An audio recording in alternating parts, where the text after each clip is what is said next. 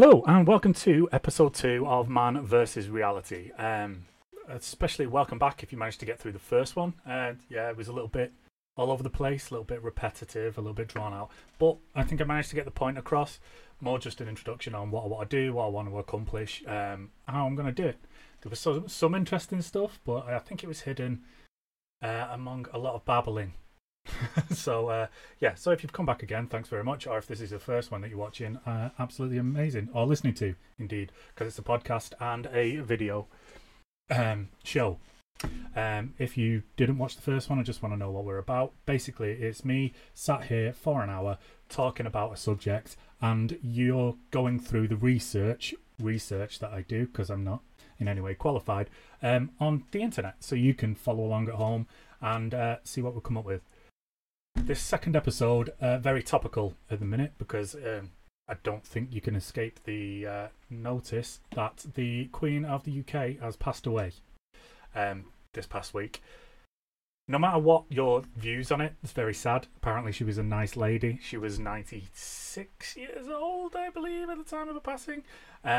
But you also can't escape the fact that it is very controversial at the minute.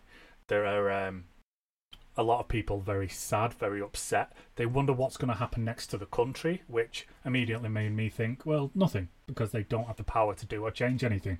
And then I thought, well, do they? I don't know. So I thought it'd be an amazing topic to cover on the show, to have a look, because the gaps in my knowledge are massive.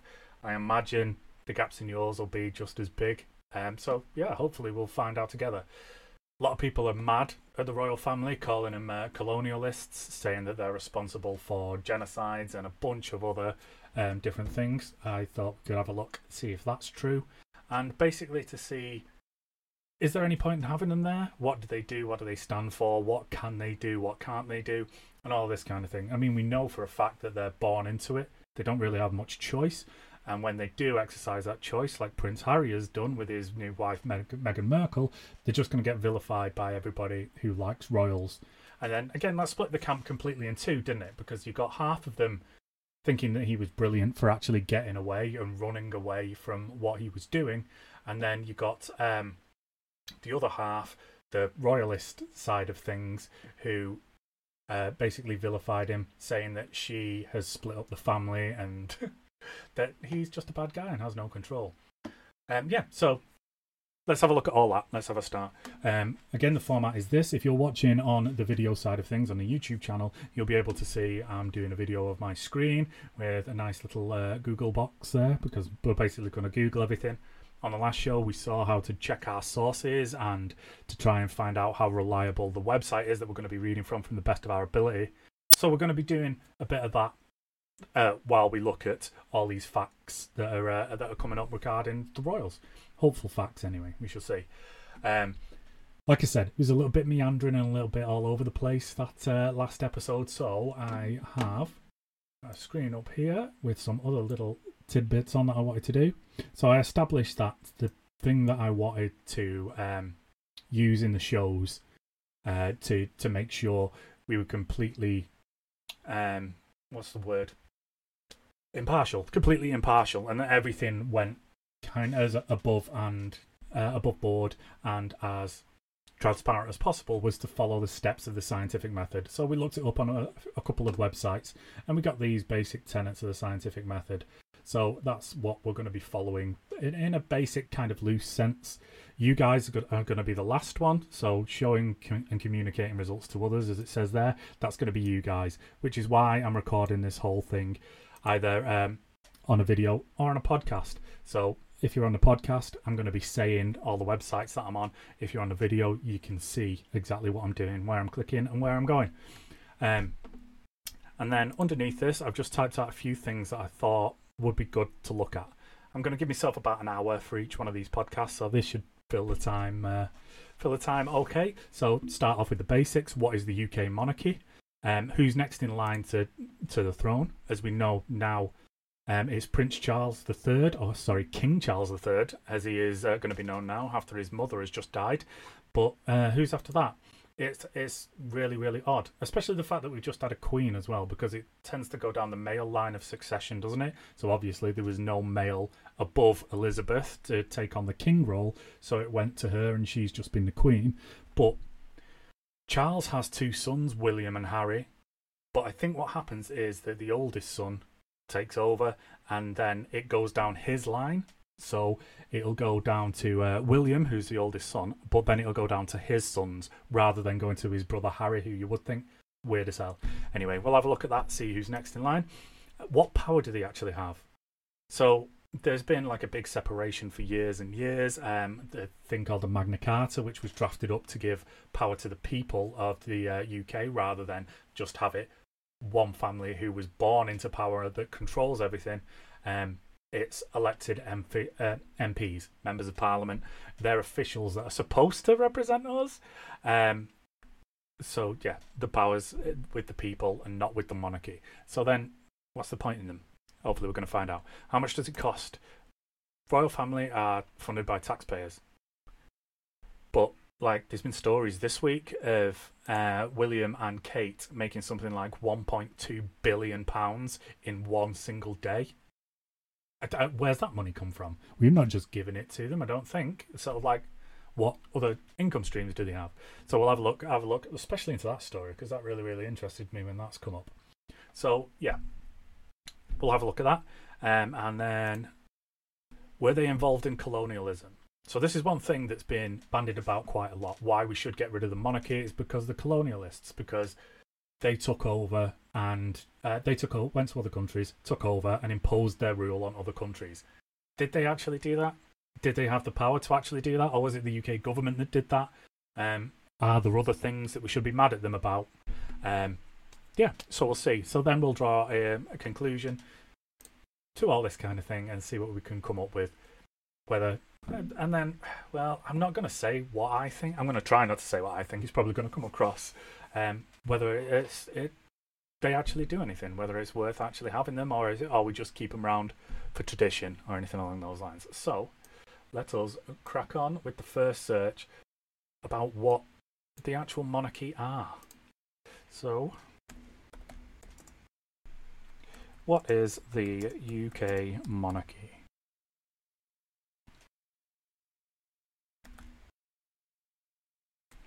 There we go, come up with that top one. So click on there. So the first one it's come up with on our Google search is an article from Wikipedia. And Wikipedia is quite good because it comes up with it does cite all of its sources, but anybody can comment on that. Basically, it's come up with the first few lines.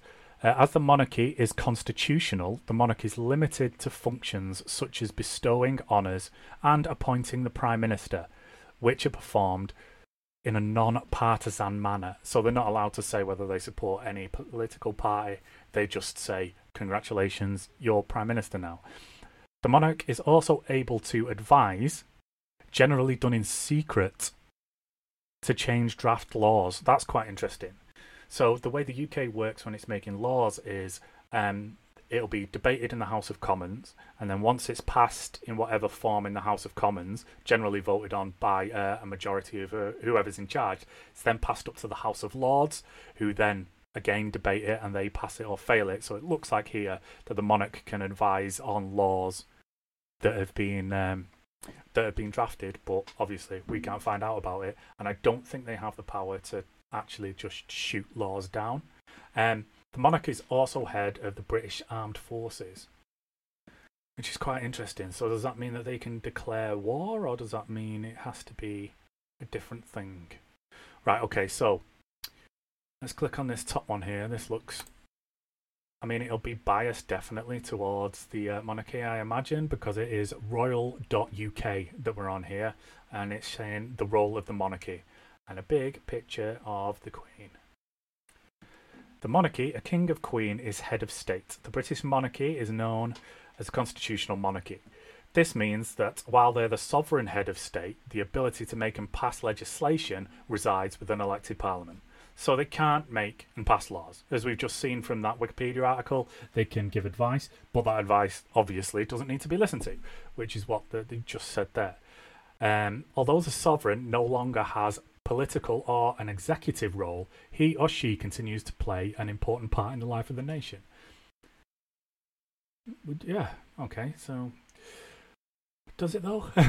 As head of state, the monarch undertakes constitutional and representational duties, which have developed over 1,000 years of history. In addition to their state duties, the monarch has a less formal role as head of nation. The sovereign acts as a focus for national identity. Oh my god, this is just dry as fuck. Why can't you just say what it does? Someone support members of her immediate family. So it's got a picture there of still on Queen Elizabeth. Obviously, it's not got up to the current one. Features the Queen and government. Okay, so it's sent. That's it. That's basically all it says. It doesn't tell us the actual roles. Yeah, very odd. So this is the official royal website, and it's literally just said that they don't really do anything. So this is a related article from the same website. The Queen and the government. Again, another nice short one. The Queen's role in government. As head of state, the monarch has to remain strictly neutral with respect to political matters. So she can't lean one way or the other, say who she supports. There's a bunch of links down the side here, which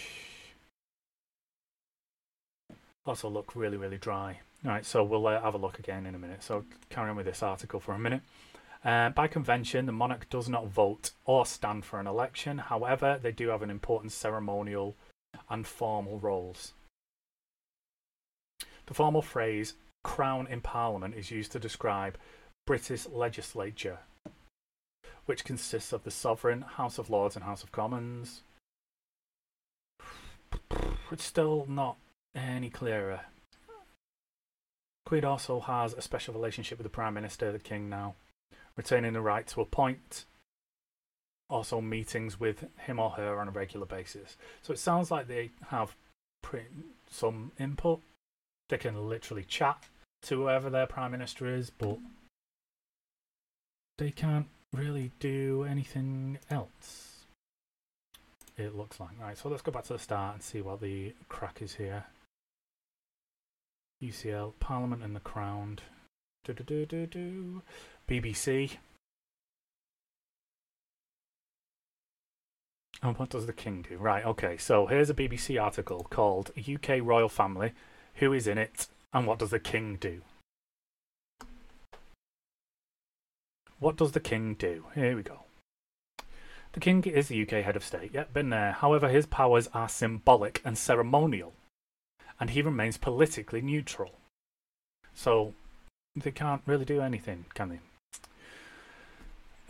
He will receive daily dispatches from the government in a red letter box, such as briefings ahead of important meetings and documents needing his signature. But what's the point in having his signature if he can't do anything? The Prime Minister will normally meet the King on Wednesdays at Buckingham Palace to keep him informed of government matters. These meetings are completely private. There is no official record of what's said. The King also has a number of parliamentary functions. Here we go. Appointing a government. The leader of a party who wins a general election is usually called to Buckingham Palace, where they are formally invited to form a government. The King also formally dissolves a government before a general election. But they don't have any power to say no, do they? If some complete tosspot gets elected who is like, right, we're going to murder every single person in the UK, on the 5 years that we're there, he can't turn around and say no. So he doesn't have any power to do that. State openings and the King's speech. Royal assent. When a piece of legislation is passed through Parliament, it must be formally approved by the King in order to become law. The last time royal assent was refused was in 1708. Right, so that's going to be interesting to have a look at. So they can refuse to pass a law into legislation. So then what happens? Right, so let's open another little box here and have a quick sidebar on what happens there. What happens when royal assent is refused, is not given. There we go. What happens if royal assent is not given? So again from Wikipedia, if consent is required but not signified, the bill may make no further progress through Parliament. If a bill is mistakenly allowed to progress even though the required consent was not signified, and the error is discovered before royal assent has been given, the proceeds may later be declared void.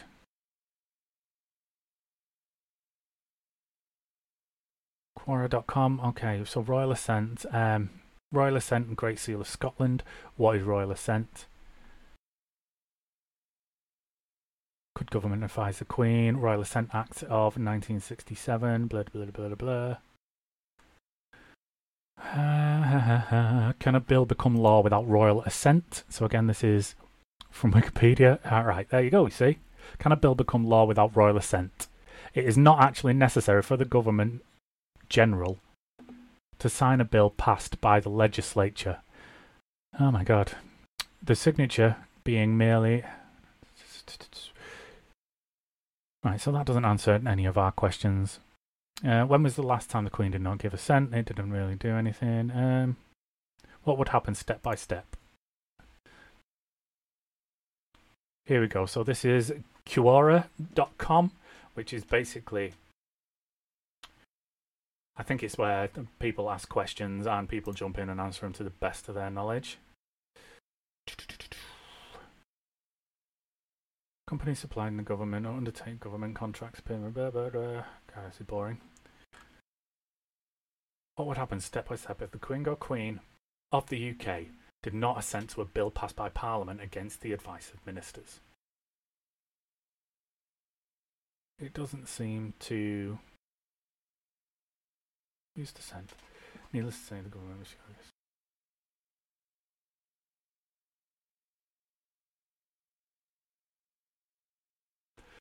So basically, glancing over this article that's come on the Quora website, a guy called Brendan Harding, who is a retired Canadian diplomat to the UK, to the US, sorry. He's got a BA in journalism, so it tells us everything there. So I think this is to do with the Canadian Parliament rather than ours. So it basically says that if they refuse to give parliamentary consent to Parliament against ministers' advice, ministers will put pressure on them until they did. So basically nothing. God, it's so hard just to find a straight answer, isn't it? What a friggin' nightmare. That's kind of why I set up this podcast, but still, you know. Here we go. Can the Queen overrule the Prime Minister? So again, this is from Wikipedia. Can the Queen...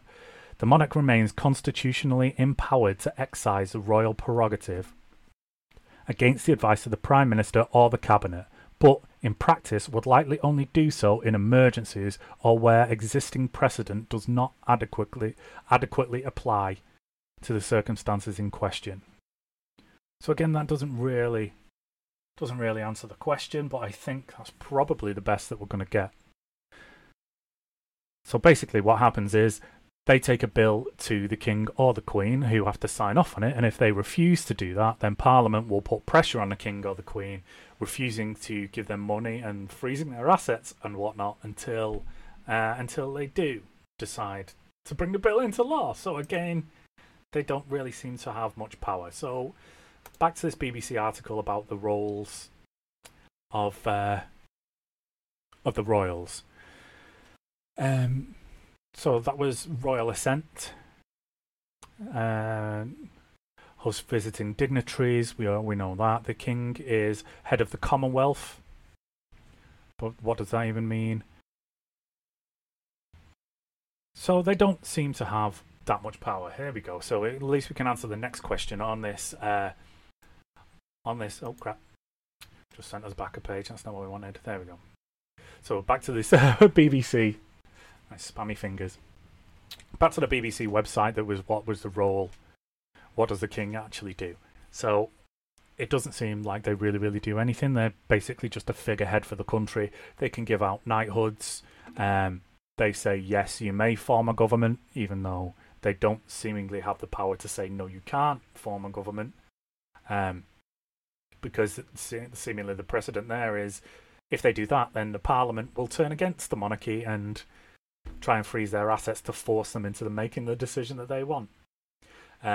So the next question that I had up on my nice little Word document, I'm going to go back and see if I can find out some more about what's actually going on, and what actual powers that they have to do things, because I don't think we're finished with that yet, because we haven't actually found any. I mean, we found that the answer might be no, and it's looking like the answer might be no. They don't have any actual power. I'd like to look into a bit more the head of the armed forces as well, to see what role that they can have there, whether they actually declare war or not. So next question, like I said, was who is in line to the throne?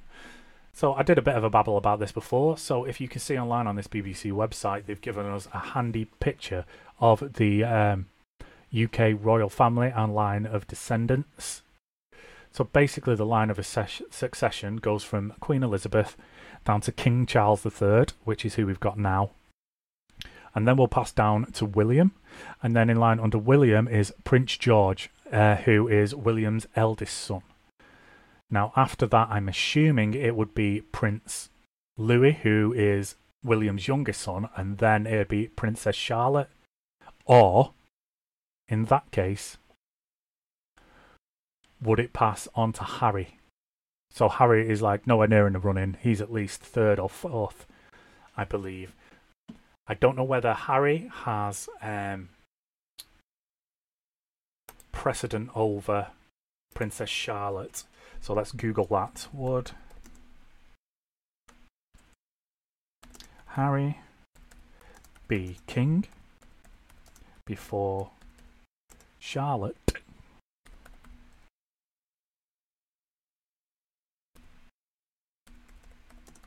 is queen?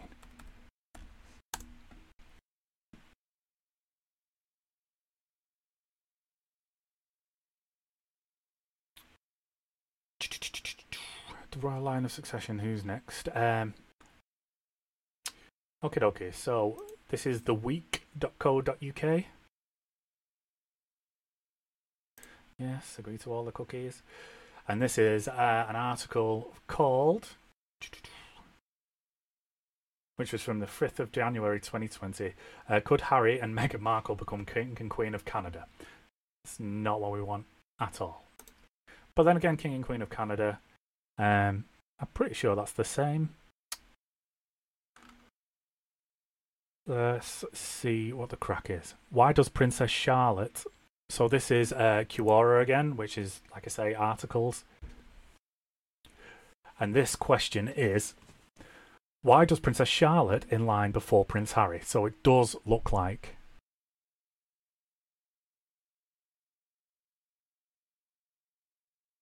It says, because Parliament revised the Act governing the succession so that the firstborn child of Prince William would be next in line to the throne regardless of the child's sex, and could not be surpassed by later born children regardless of sex. Okay, so it looks like Charlotte will be next in line after William's oldest son. So, yeah. It looks like it'd go down to William, and then it looks like it'd go down to all three. All three of his family before it went back up and onto Harry. But, you know, let's just check and do another quick Google search for Harry's sake. So where is Harry in line to the throne? 5th. He's 5th in line. Is that new though? Okay, so yeah, so this is the 11th of the 9th. What are we on? Washington Post. Oh my god, here we go again. All the cookies in the world.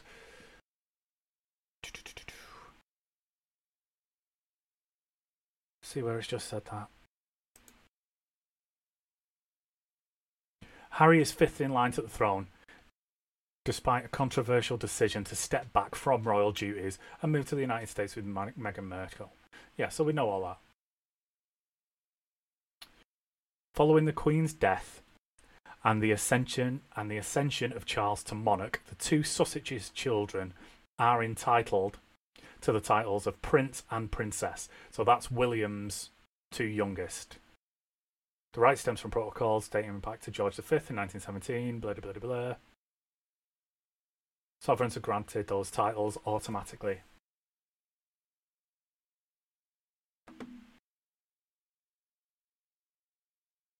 Yeah, so he's fifth in line. So basically it's William's three kids, and then Harry, if it comes into that. So there we go, there's the line of succession. I don't think we might see William in our lifetime, depending on King Charles, because King Charles at the moment is how old? Charles the Third. King Charles is 73 in a minute, so, and William is already 40. So yeah, there's a very good chance that we'll still see William's rule in my lifetime. I don't think we'll see getting on to any of his children, even though me and William are pretty much the same age. But you know, he's definitely got better healthcare than I have, and he's going to outlive me without even trying. I do feel. I imagine it's living in a castle that does that for you. I wouldn't mind giving it a go, but there you go. Right, so where are we up to? So we can't really find much about what power they have. They seemingly are just figureheads. And yeah, they don't really have much in the way of power. So let's Google that anyway, because we're still not off what the monarchy is in the UK. So they're basically heads of state that don't really have any power. Yeah, so what power does the UK, does the monarchy have? Constitutional monarchy bestowed. So basically, it looks like their only power, this is from Wikipedia again, at the top of the Google search for what power does the monarchy have, and it said basically limited functions such as bestowing honours on the appointed Prime Minister, which is the same thing that came up as before. What powers does King Charles III have? UCL AC.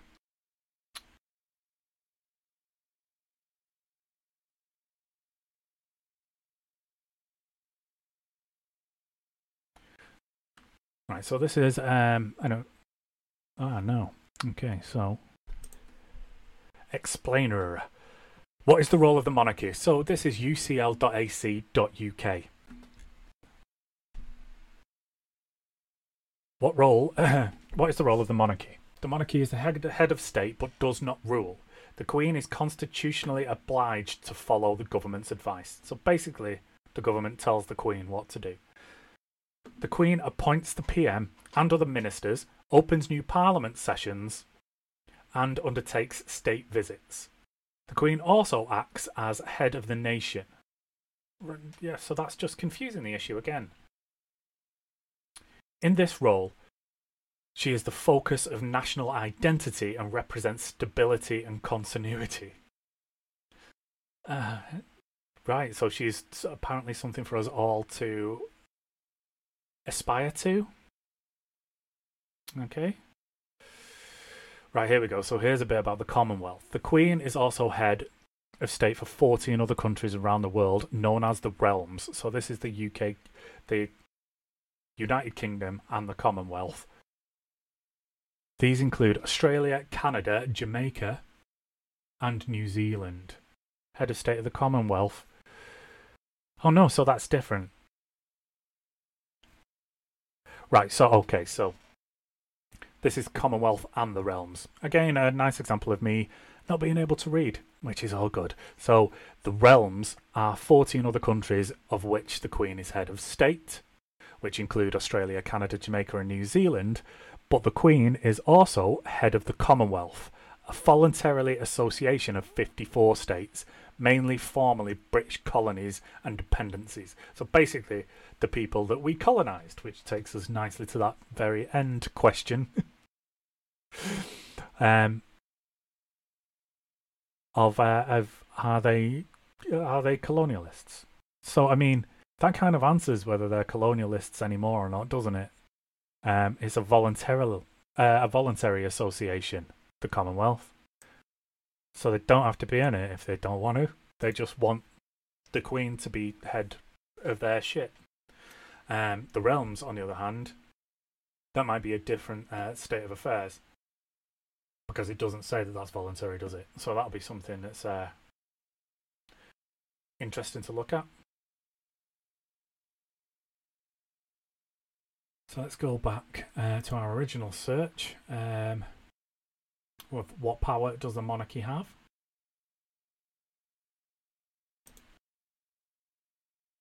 So this is huffworks.com. Quite interesting. So let's have a look at this.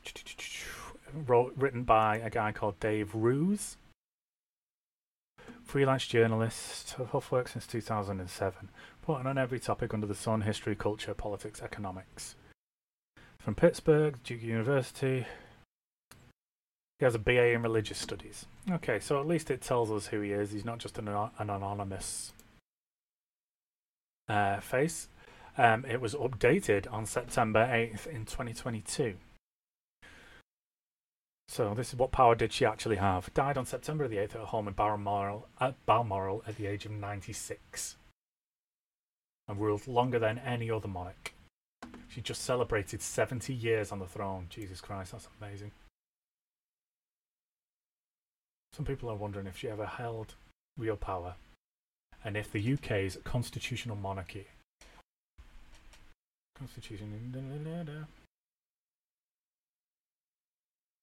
The Queen's reserves powers. Technically, the Queen retained certain political powers known as her personal prerogative, or the Queen's reserve powers.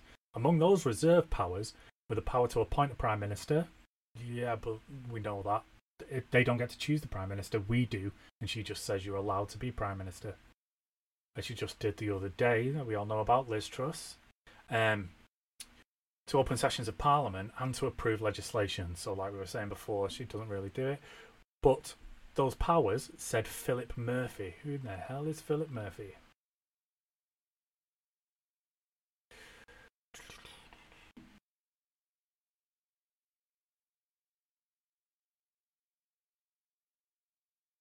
Doesn't really say who Philip Murphy is, so why in the hell are we taking those this guy's word for anything? Oh, see, again, look, dumbass. It says it right here. Have been heavily restricted, but those powers, said Philip Murphy, have been heavily restricted by constitutional conventions. Murphy is director of the Institute of Commonwealth Studies at University College London and the author of The Empire's New Clothes, The Myth of the Commonwealth. We spoke to him in 2020. The Queen has power, but the question is how much discretion does she have within those powers? Co-author of the report. Monarchy.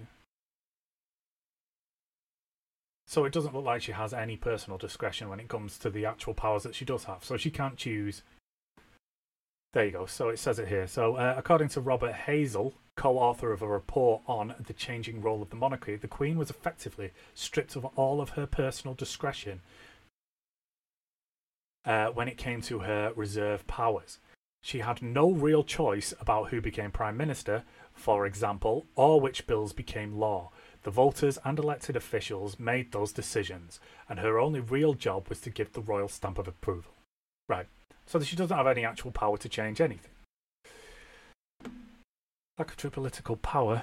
I mean the Queen wasn't power. Oh, okay, so the lack of her political power doesn't mean that Queen Elizabeth wasn't powerful. The monarch has 3 essential rights: to be consulted, to encourage, and to warn. Okay, so she can basically give advice. That's it. So, as head of state, she needs to be kept updated. She can encourage people and she can warn them not to do things. So she basically has the power of influence, but no real power to exercise that influence. So if she tells them to do one thing and they tell them to jam it up their ass, or he in this case keeps, this article is when was this written? So it was updated on the 22nd with the things about the Queen's death, but they're still talking about the actual Queen in relation to her power, which is obviously the same power that Charles is going to have when he comes to the throne. So basically, they can tell her to jam it up her ass. Thanks for the advice, but how about a big fat no? Appointing the Prime Minister, goes into a bit of detail about that. Opening and closing Parliament. Again, if she didn't open or close Parliament, then I don't think anything would really happen. Parliament in two ways. They can be sessions of Parliament can be ended in two ways. They can be dissolved, which only happens before a general election, or they can be proroguing. We've had a lot of experience with that in the past few years in the UK, not fun, which means that Parliament goes into recess for a set amount of time and can't pass any more bills. The Queen no longer has any power to dissolve Parliament. This was repealed in 2011 with a Fixed Term Parliamentary Act. Automatically dissolves Parliament every 5 years.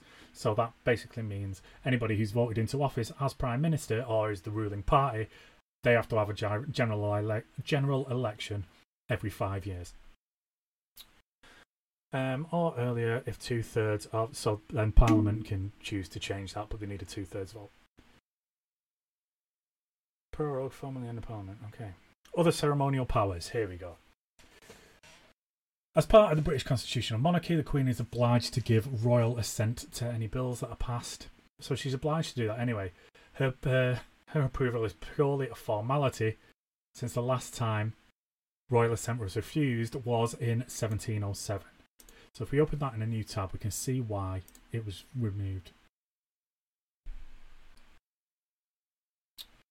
When a bill has been completed. So this has taken us to a BBC news article again. Here we go. So royal assent has not been refused since 1707, when Queen Anne refused it for a bill for settling the militia in Scotland. Usually, public bills which have not been passed by the end of the parliamentary session are lost.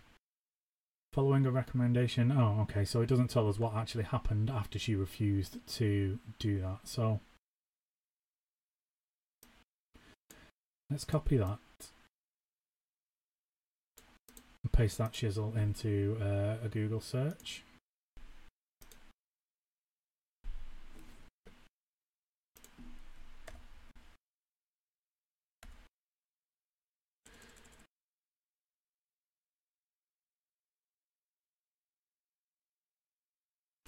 Refused the bill. So let's Google that, see if it tells us what happened.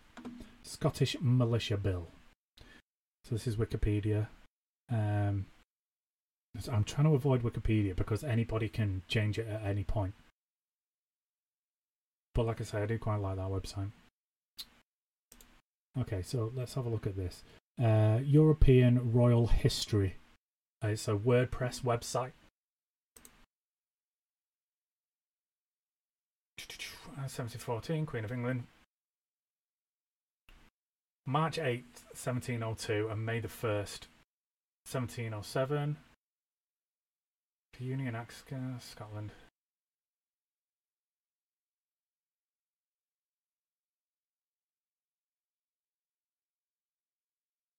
So it was the Scottish Militia Bill that she refused to act upon, known formally as the Scottish Militia Bill. Was a bill that was passed by the House of Commons and House of Lords in early 1708. However, on March the 11th, Queen Anne withheld her royal assent on the advice of her ministers for fear that the proposed militia would be disloyal. Don't care about content of the bill, just really want to see what happened afterwards. In the British colonies, the denial of royal assent had continued past 1708. Was one of the primary complaints of the United States Declaration of Independence. Okay, right, so that's just America. So basically, that was the Americans saying,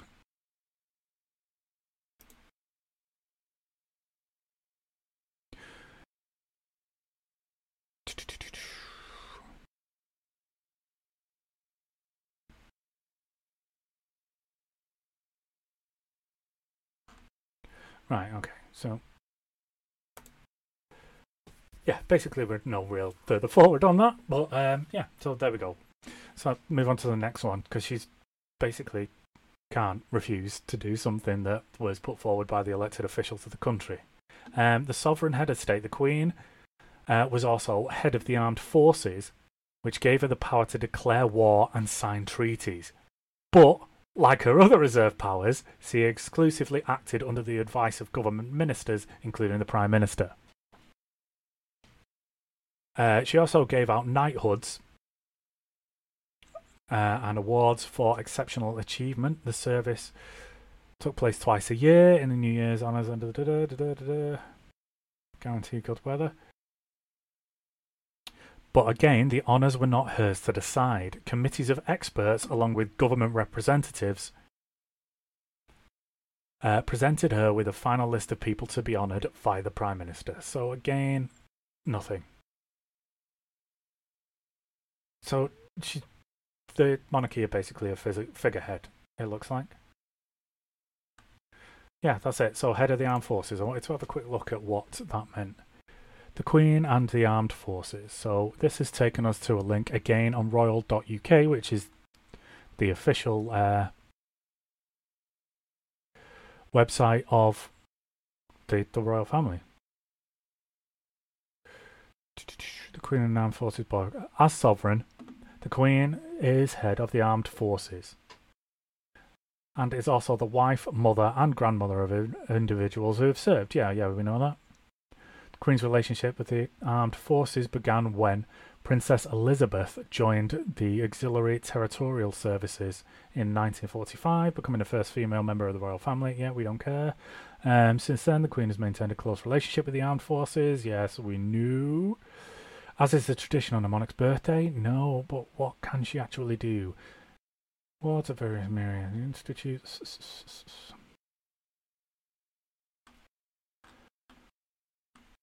So then, again, that doesn't tell us what powers that she has. So I think the only answer that we're going to get to that is in this article, again, from historyofhowstuffworks.com.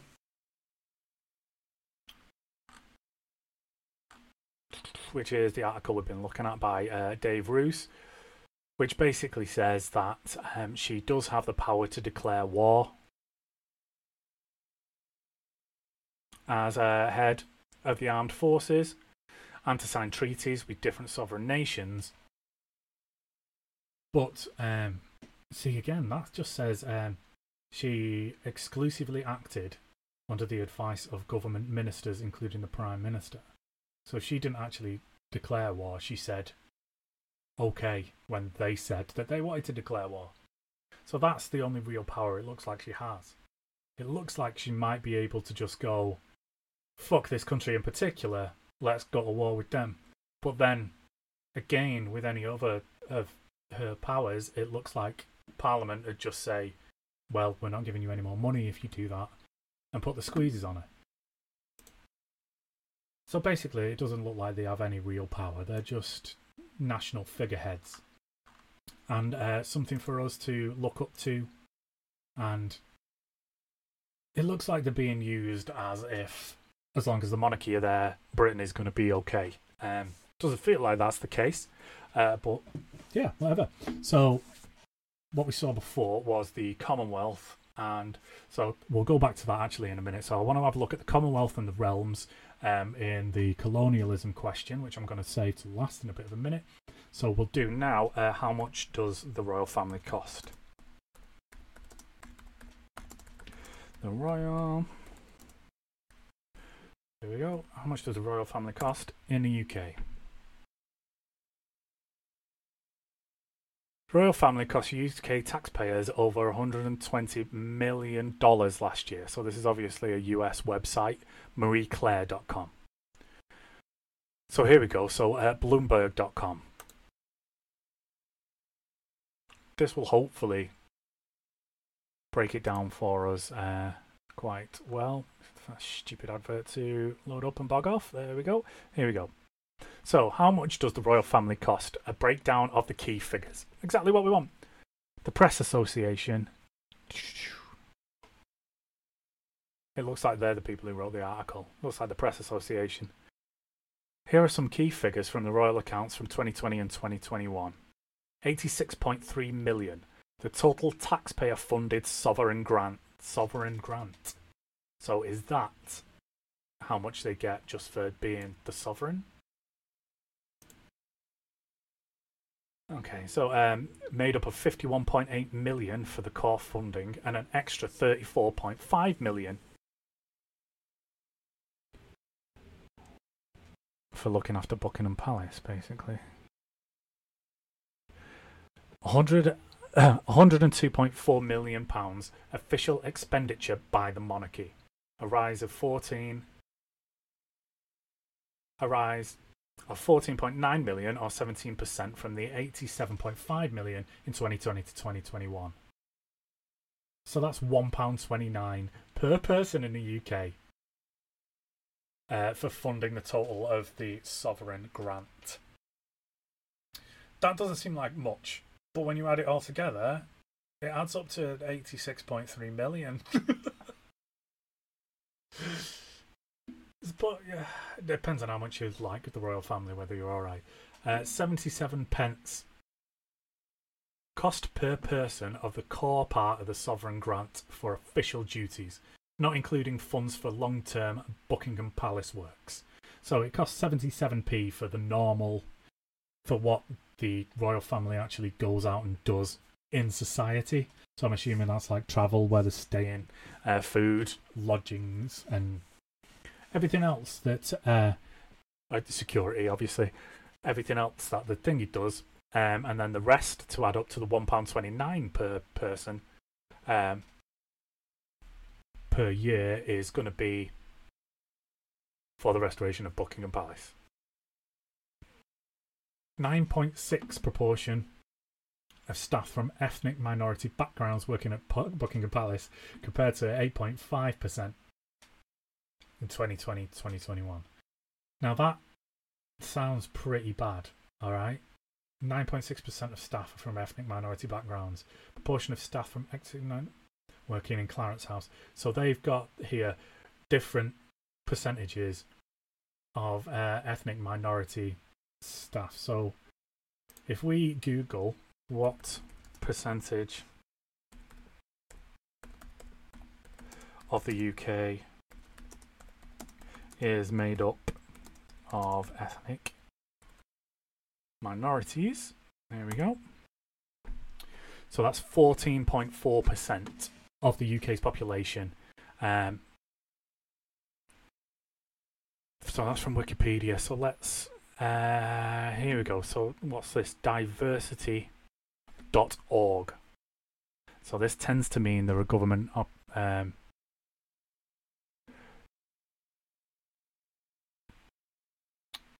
so population estimates by ethnic groups and religion in England. So this is a government website, ons.gov.uk. Main points 2019 to 2011, 1.5. Half the population, that's religion, younger people, more women than men in the UK. Yeah, that's quite nice to know.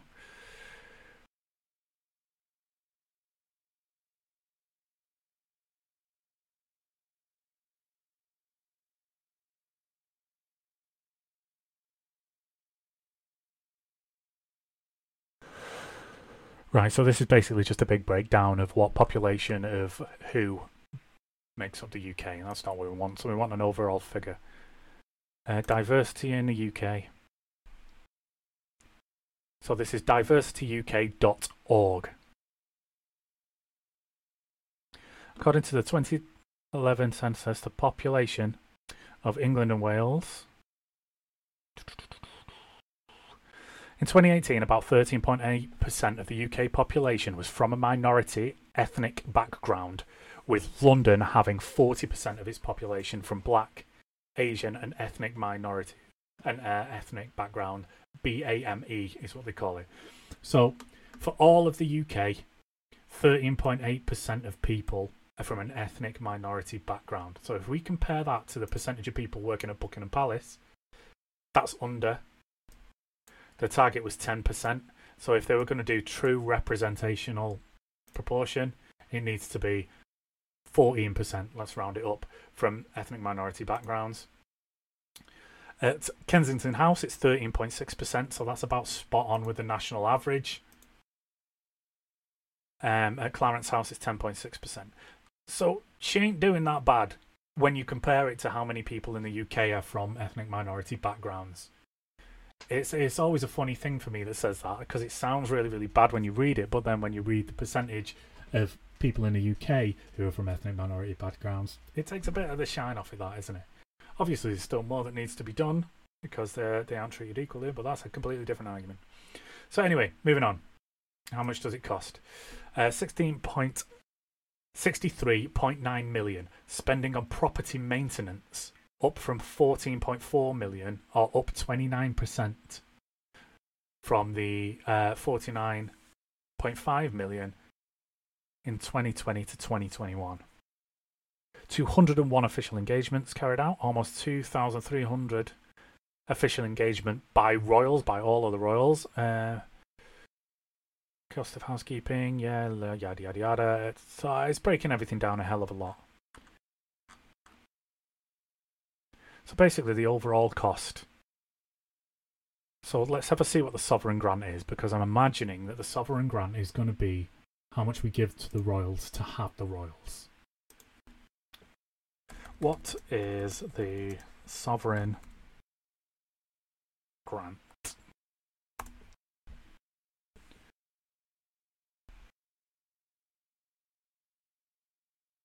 So here's from gov.uk, Sovereign Grant Act.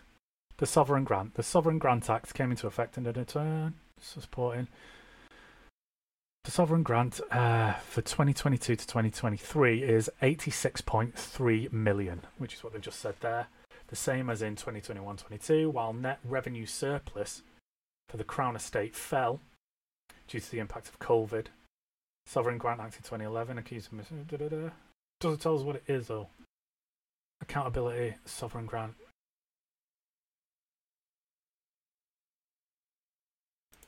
Go back, let's see.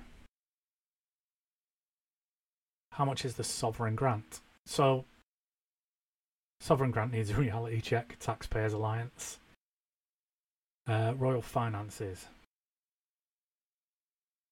Who is on the sovereign grant list? Ooh, that's who can get dosh from it. Okay, so here, where's this come up from? So this has come up from Wikipedia. The sovereign grant, the payment which is paid annually to the monarchy by the government in order to fund the monarchy's official duties. So basically, it's keeping them alive on what to do. There's a nice little picture there. Let's see if we can get that up. Right, there we go. How the Crown Estate works. And it's got owns, with an arrow going to makes profit, is paid to the Treasury, calculates 15 to 25%, which is then the sovereign grant. And then the 15 to 25% is the sovereign grant, which is then paid to the Queen. The assets of the Crown Estate are not the sovereign's private estate. They are part of the hereditary possessions of the sovereign in the right of the Crown. Okay. So I think what we need to do then is... So it cost 86.3 million this year to have the royal family. So let's add another question into this little list that I'm just looking at on the other screen of how much do the royal family make?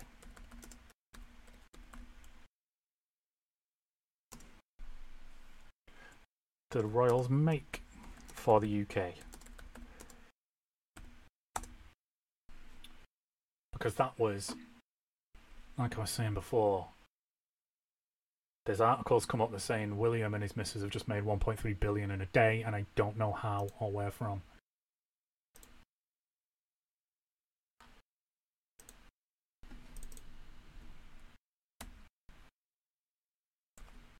How much do the royals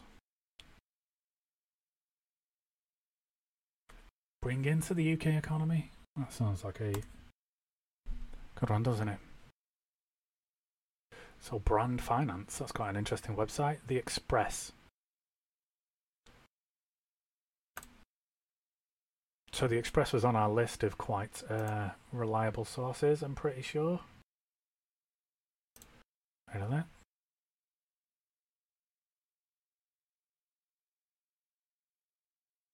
Royal staggering sum of money.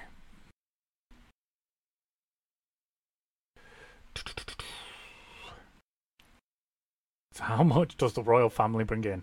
According to Forbes magazine, the House of Windsor is estimated to be worth $19 billion or $28 billion and pumps hundreds of millions of pounds into the British economy each year.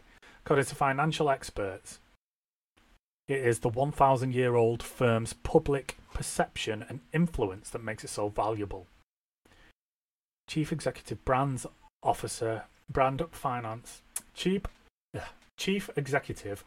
Brand Finance, David Haig, told Forbes, "It's very formalised influencer business."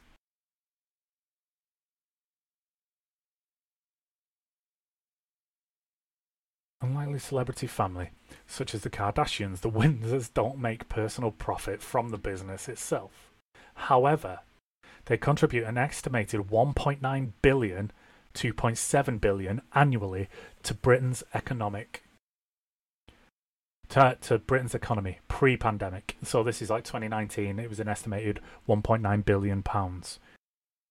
However, their value is also linked to things like free media coverage for Britain. Was an estimated. Their value is also linked to things like free media coverage for Britain. Okay, so the media following them about when they're on holiday and shit like that from different countries, which was an estimated 283 million in 2017.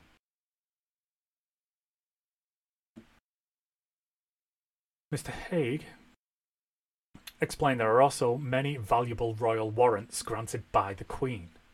These are essentially a stamp of approval for high-end consumer products, like Barber jackets or Johnny Walker whiskey. So they have the Queen's stamp of approval, or the royal family's stamp of approval.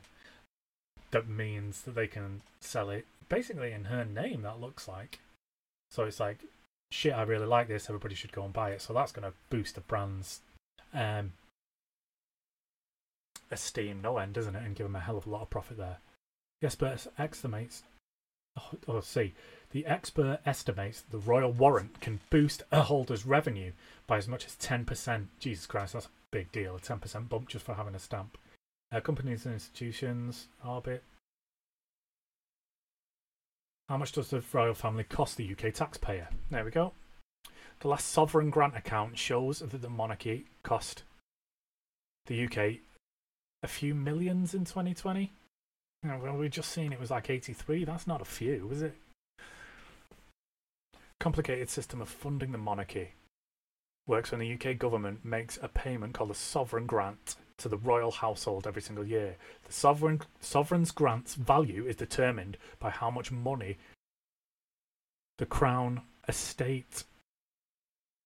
real estate portfolio has brought in.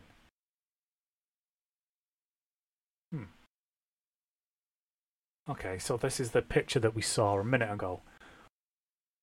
How the Crown Estate works. The Crown Estate makes money. So I'm assuming this is money that's made by people visiting the royal estate, visiting places that are owned by the Crown. That makes profit, and then they get 15 to 25% of it, as we were saying before. Assets of the Crown Estate. Yeah, we know that. In the right of the Crown. In 2020.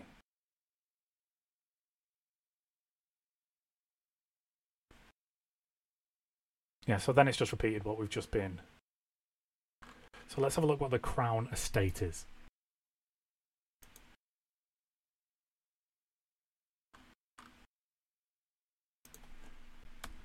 So, what is the Crown Estate?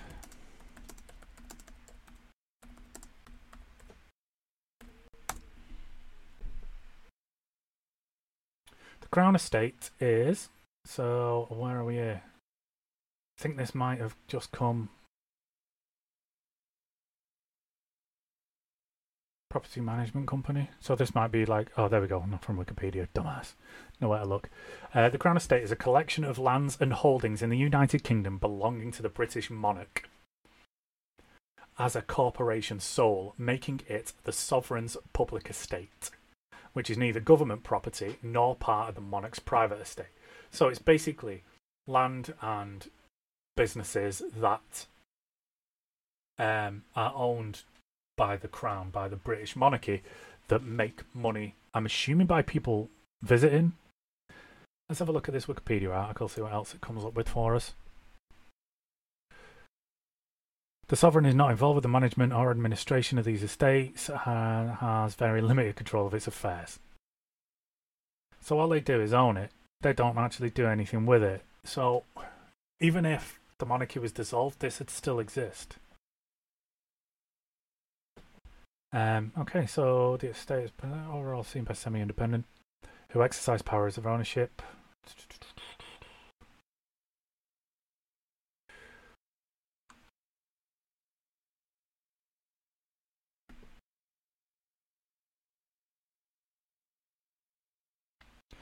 The revenues from these hereditary possessions have been placed by the monarch at the disposition of Her Majesty's government in exchange for relief. Right, cool. The Crown Estate is one of the largest property managers in the United Kingdom, administering property worth 14.1 billion, with urban properties valued at 9.1 billion. So basically this is where it comes from to pay for the monarchy. And they're saying that revenue from the royal estate goes straight into the coffers of the government, and the government takes a percentage of that and gives it back to the royals for them to perform their royal duties, which includes visits in the name of business and name of the country, trying to drum up support for us and anything else. So it more than pays for itself by a long ass way as well. It's like it's only 15 to 25% of that revenue that goes back into there, and we get to keep the rest. It goes back into the treasury, so it is making a hell of a lot of money, and they are only taking a tiny percentage to keep going. So it's not as if it's costing us anything. And to say that it comes out of the taxpayer's pocket to pay for the royals is wrong, isn't it? Because they put in a hell of a lot times more money from the property that they own than they take out. So then they basically pay from themselves with the way that it works. And you can guarantee, so like me saying, even if the royals didn't exist, this Crown Estate would still exist. You could guarantee if it wasn't for the royal family still existing, private companies would just sweep in, break it up and sell it off for as much profit as they could get. So it'd stop putting money into the book. It would be, if it wasn't for the royal family, then that would all be privately owned, and all that money that I'm assuming comes from visitors and that kind of thing, all that money would be going straight into corporate profits. So that's a good thing. I'm going to say that. I didn't know how that worked. That's quite nice to know. And they're putting a hell of a lot in to the treasury than they are taking out. A hell of a lot more. So what were they saying? It was something like 1.9 billion that they were putting in, but yeah, so it basically pays for itself by a hell of a long way. Just before I go into the colonialism thing, I'm going to put in William and Kate make 1.3 billion in a day, because I really want to know what happened with this shit. Did you mean, yeah? No, you see, there you go. First one, Lad Bible. Oh, love a Lad Bible, but no, we're not going there. News.com/AU. So that's an American website, but it looks pretty spot on. Flipboard, the Mirror. Let's see, it's all just spams at the minute. So what was that one there? News.com.au. So we found out that the AU moniker was quite a reliable one. If this does load up. Watch my internet die now. William and Kate make $2 billion, so about £1.3 million. Actually, it's probably a hell of a lot more than that. In a single day after Queen Elizabeth's death at age 96. So this is news.com.au. I think AU is just going to be, in this case... Yeah, this is just like a... Ah, damn it. So yeah, this is just a news website, like a... I think .au is obviously an Australian, like .co.uk. That's just their domain names at the end of it. But still, let's have a look at this. Take it with a pinch of salt, because we can't find any really massively reliable sources on this. On Wednesday, the biggest royal story, William and Kate taking their children. So, yeah, basically William and Kate are now... Prince and Princess of Wales. Is she Princess of Wales? I know he's Prince. So let's get down to the good stuff. Here we go. Getting them to call themselves Cornwall. It comes with an eye-watering... Ah, there we go. So they haven't actually made that. It's just the price of the estate that they've got, which is... What we've just gone through, it's part of the royal estate, so it's not actually theirs, is it? So, just sensational news media again. At the beginning of the week, the couple was hardly on Struggle Street, surviving on 3.8 million they received annually from Charles, which came from the duchy income. So this, again, is all paid for out of the sovereign grant that we've just been reading about. And they didn't actually get 1.3 billion in a day or $2 billion in a day, as everyone is claiming. What they got is an estate which was part of the royal estate, which, again, we've just been learning about, which isn't theirs, which is the monarchy. But the royal estate that they can now claim as residence is worth 2 billion. So they've not actually made that. And they're still going to be receiving 3.8 million annually to conduct their affairs on behalf of the nation. So, yes, bullshit, which is always quite nice to find out. Okay, so that's answered another question for us. So, last one. Was Queen Elizabeth, let's be specific, because that's who they're shouting at,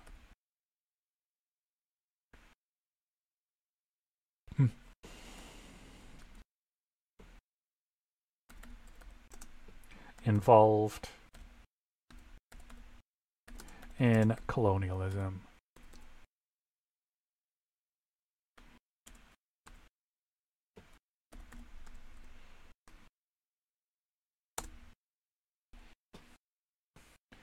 NPR. That's a news network, isn't it? Was Queen Elizabeth associated with colonial or decolonised Britain? So there are a lot of people who are mad about this. There was one, I think she was an American university teacher, who went onto Twitter and wished her an agonising death, which is a really shitty thing to do, but was it deserved?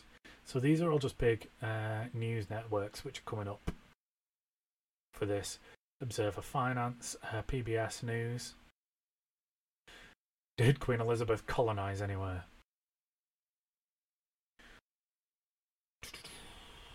USA Today.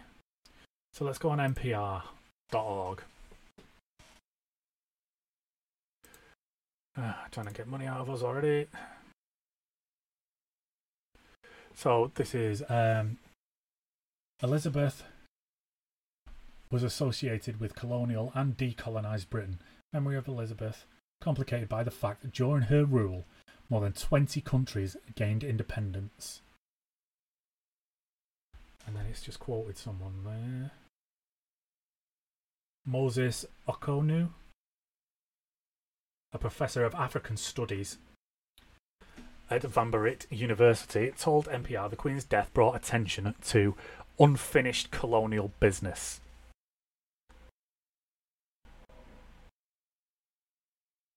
In her dual status as the face of colonialism, but also the symbol of decolonization, if you actually read the word, that defines how she is perceived in many former British African colonies. Okono's own feelings towards the Queen's death are mixed, in part because of his childhood. He was born in Nigeria, a little over a decade after the country saw an end to colonial rule. He recalled how the Queen continued to be fondly associated with prestige and grandeur.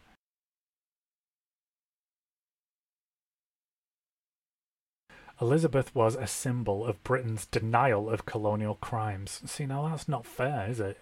She didn't do the crimes, did she? Monarch? She cannot be disentangled from She cannot be disentangled from colonization of South Asia. Mo Banerjee, a professor of South Asian history at the University of Wisconsin, told NPR.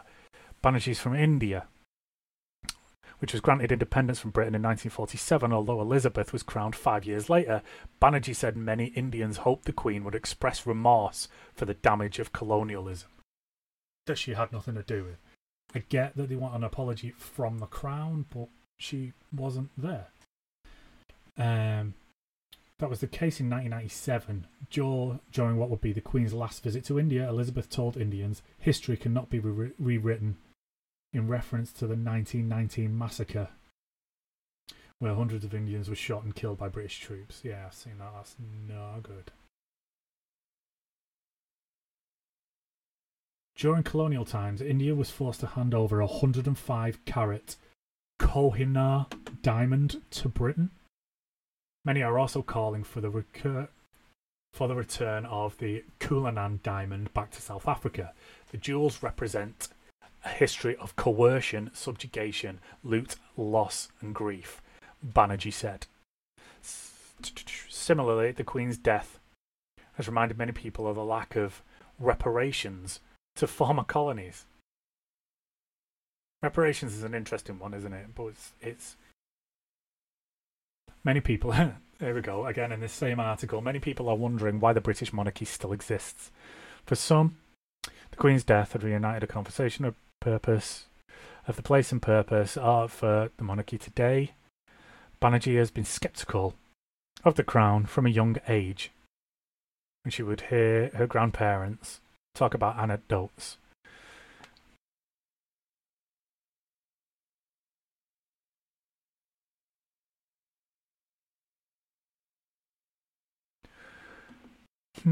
They say the sun never sets on a British Empire. I think it has set with the death of Queen Elizabeth, Banerjee said. It's now time to come to terms with the history of enslavement and the history of colonisation. Well, yeah, that's true, but it doesn't say why you're mad at the Queen, because what did she actually do? Not everyone mourns the Queen. So basically, because people are mad that she was head of an institution that's colonised in the past, she didn't actually do anything. Seemingly, we haven't taken over any countries in the past few hundred years. We've basically been giving them back. Queen Elizabeth II's ties to colonialism makes grief complicated. That's USA Today.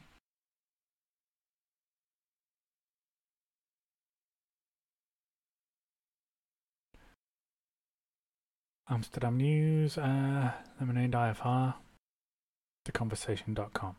Did Queen Elizabeth colonise anywhere?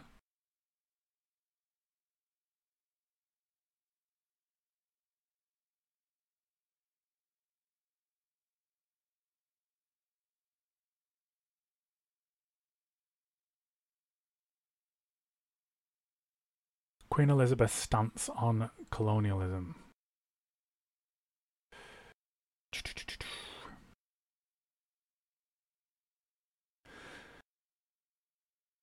See, now, Smithsonian magazine there has put Queen Elizabeth II was an enduring emblem of the waning British Empire. Well, yeah, that's a good thing, isn't it? So why are people mad that the British Empire's going away? I thought that's what they wanted. This is from Nora McGreevy.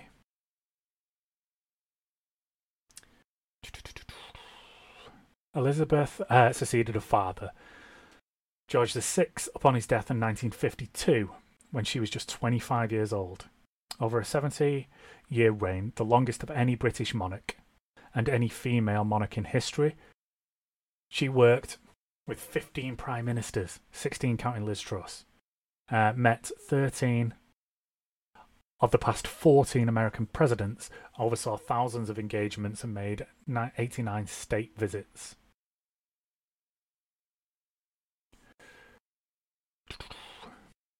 So this is basically just a big thesis.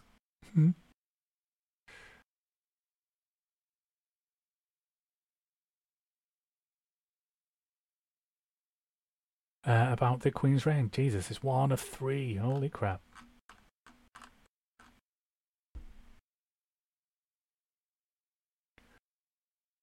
So basically, when it comes to the colonialism question, it looks like people are mad that she didn't do enough to put right what was wrong in the past.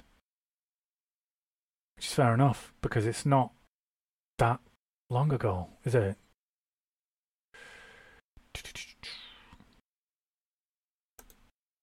Here we go. So here's another one from this. Looks like the opposing view. So this is spectatorworld.com. The nights of from the 9th of September this year, the ignorance of Queen Elizabeth's anti-colonialist critics. In fact, a figure of such stability was essential for decolonisation. Oh man, it's a fucking paywall. Bastards. Queen Elizabeth is not a tragedy, not a life so well lived. So people are mad that she didn't do enough to apologise for colonialism. Which you can't be mad at people for shouting at her because of that.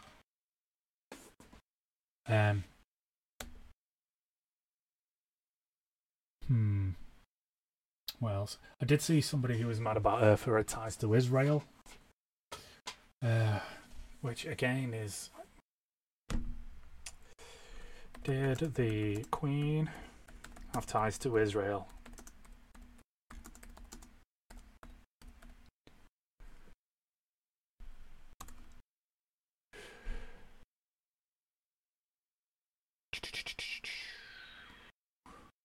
So that first one, Middle East and I, why did the British Monarchy with the Jewish community? It's not about being Jewish, is it? It's about being Israeli.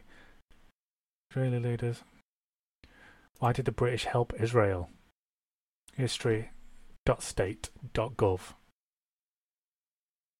Great Britain wanted to preserve good relations with the Arabs to protect a vital... When is this from? Oh, there we go. So this is really, really old.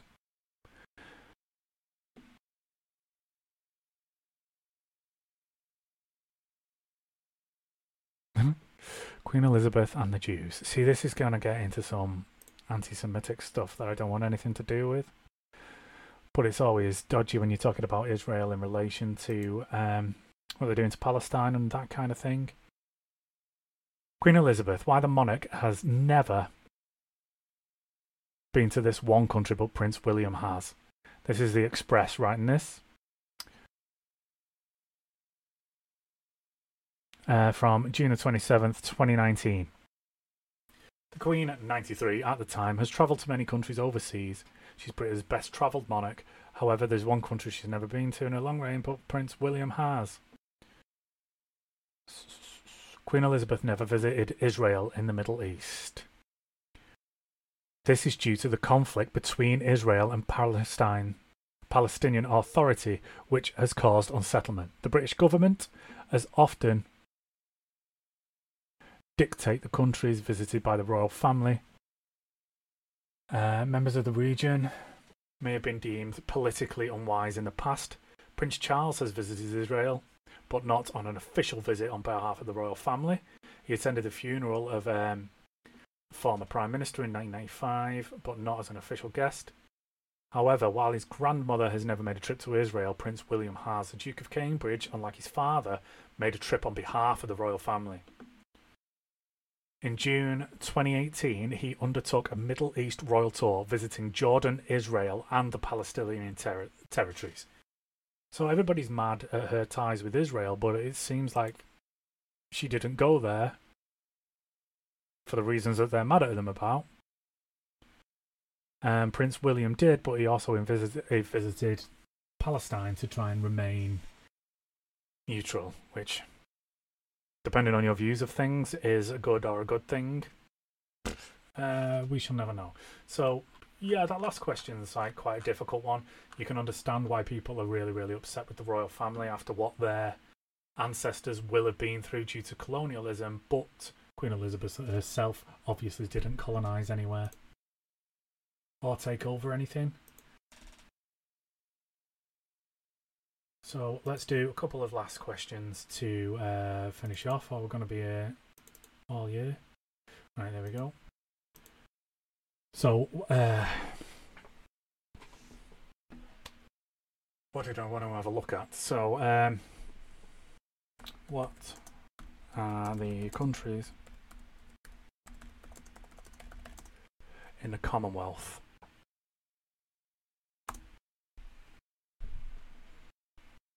Commonwealth nations.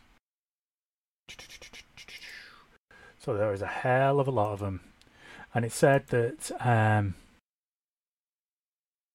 some of these countries were 56 member states from Wikipedia there. It's a political association.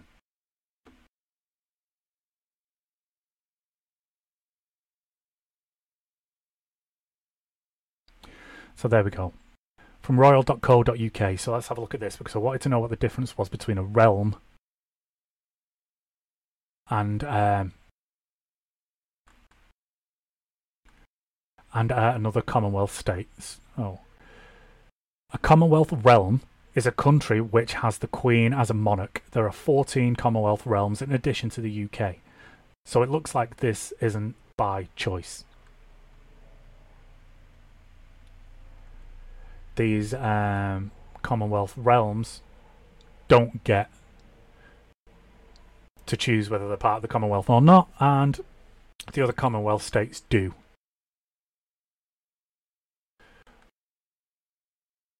So there's a big list going on the top. If you Google it, there's a big list of the countries in the Commonwealth. So let's do, what's the difference between a Commonwealth realm and a state? Here are EN.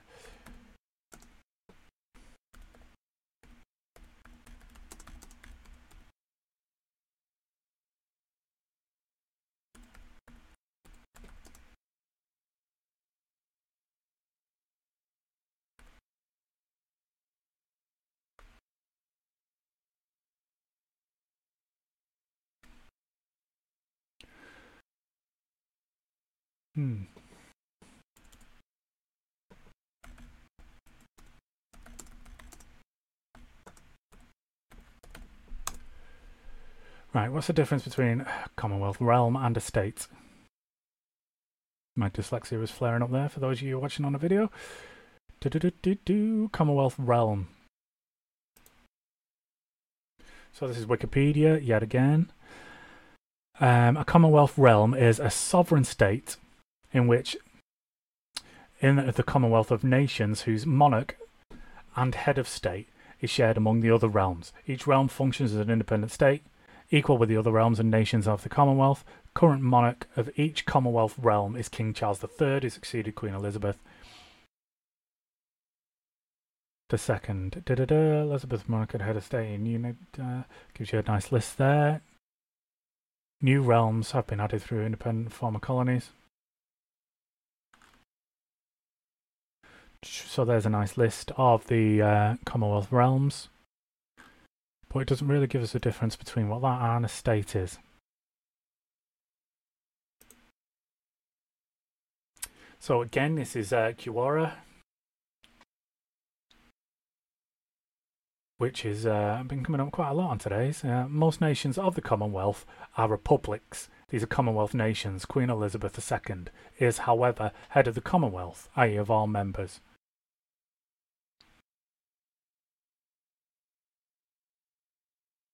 Okay, so she is also simultaneously monarch of 16 of these members. These are called the Commonwealth realms.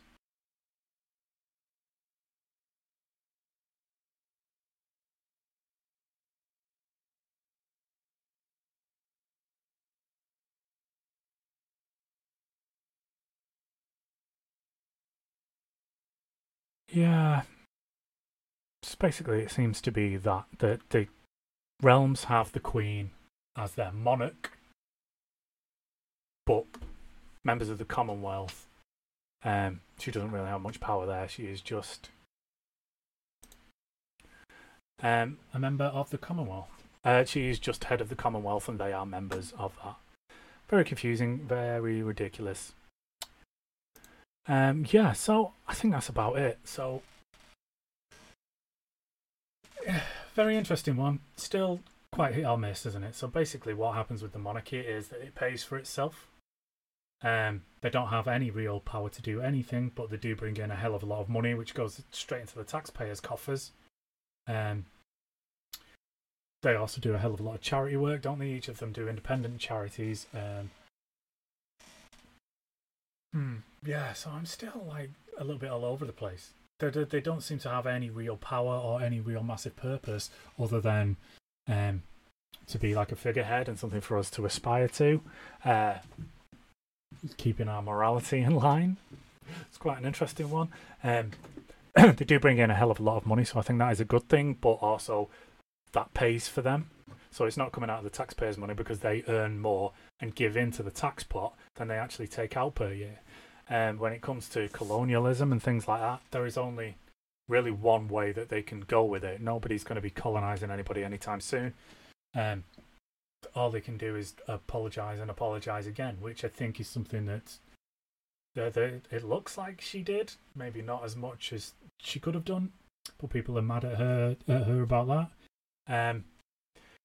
Basically, she became the face of atrocities that Britain have done in the past, and a lot of people don't think that she did enough to make up for them, which is why a lot of people are mad at her. And you can't really blame them, because it's going to be like their grandparents or great-grandparents that were suffering under those particular regimes, because it isn't like really ancient history that we're talking about. So yeah, basically, yeah, let's see what you think. Like, for me, it's kind of like their only duties right now seem to be to make money for the UK, and how can that be a bad thing? I'm not mad at them anymore. I kind of was, honestly, going into this. I was like, what's the point in there being a monarch or anything along those lines? And now you see that while they don't have any actual power to affect real change on our behalf or on their own behalf or for their own gains, yeah, it seems like they make a hell of a lot of money and do a lot for the country, and they definitely do a lot for charity. There's the Prince's Trust, which I think is probably going to pass down to William now. Nothing's really been said about that Charles has been doing for years. And yeah, I don't think there's anything more to be said. You can still make up your own mind. A lot of quite interesting things have come up there that I really didn't know. And that's it for now. So yeah, Thanks for joining us. I prattled on for a bit longer than I thought. I can barely hear my own voice. So like, subscribe, share, give us a quick follow, and let us know what you think. Because obviously this is just me babbling about what I can find on the internet. If you've got any extra opinions, or even better, any extra links or anything like that, you can send to us so we can do a bit more reading and maybe do a follow-up to mop some stuff up that might not have been as clear as you guys wanted to. Then, yeah, definitely send us some links and stuff. But until then, thanks very much. I've been Jay. I'll see you next time.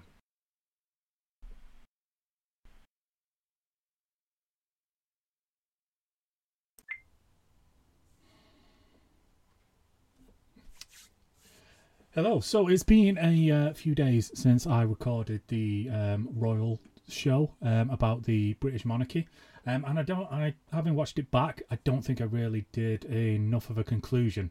And considering that's pretty much the entire point of why I'm doing the show, I felt like I'd failed a little bit on the first one. So I thought I'd jump back on and just tag this on to the end. It was a good one for me. Really.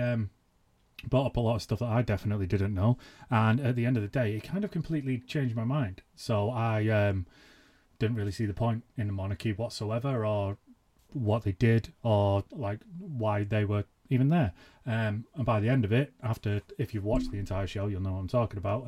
Everything that I found out and looked at, it changed my mind. And for me, I think keeping the royal family the way that it is, with some changes obviously, is the best option for the way it is. That's because we saw how much money that they bring in with property that belongs to the crown. It doesn't actually belong to the royals, and as I said in the actual show, we know for a fact that if it didn't belong to the crown, it'd go into the hands of the government, who would immediately sell it off and privatise it. So we'd lose a good couple of billion in public revenue every single year, and that is what pays for the royals to actually do their royal stuff.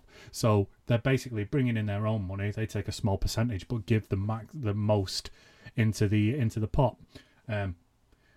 Whether you think that's spent right or anything along those lines on public services is another thing, but there you go. There are definitely some changes that need to be made. I mean, like, they've protected a sex offender who broke the laws of a different country. That, why would you even do that? That's definitely a negative. So that's something that definitely needs to change. I think that goes without saying. And then you get onto the subject of colonialism and all of that kind of thing, and people have some very, very justified complaints about that. If you're going to do an inheritance-based monarchy, the way that the British one is run, you can't just inherit the good stuff, okay? And there's no denying that the British Crown was the figurehead and was the face of colonialism for years and years and years in the past. It might not be now. The Queen actually did quite a lot to decolonise a lot of stuff, giving places back and in some cases apologising, but it's still not enough. I think that is also an argument to keep the monarchy, because if you just abolish it, then all of that disappears instead of getting made up for. I don't know how they'd make up for it, whether it be reparations or whether it be giving stuff back or whether it would indeed just be an apology. But if you get rid of the monarchy, then you take away that chance to make up for it as well. So again, that's another big argument for me for keeping them. So yeah, on the whole, that's what I came to the conclusion of. You've seen how I came to that conclusion all the way through, which is exactly the point of the show. And if you're still with us, thanks for watching. Thanks for listening. Hopefully I'll see you at the next one. Really enjoyed doing this first one, so even if no one's listening, I'm going to keep cracking on. Thanks very much.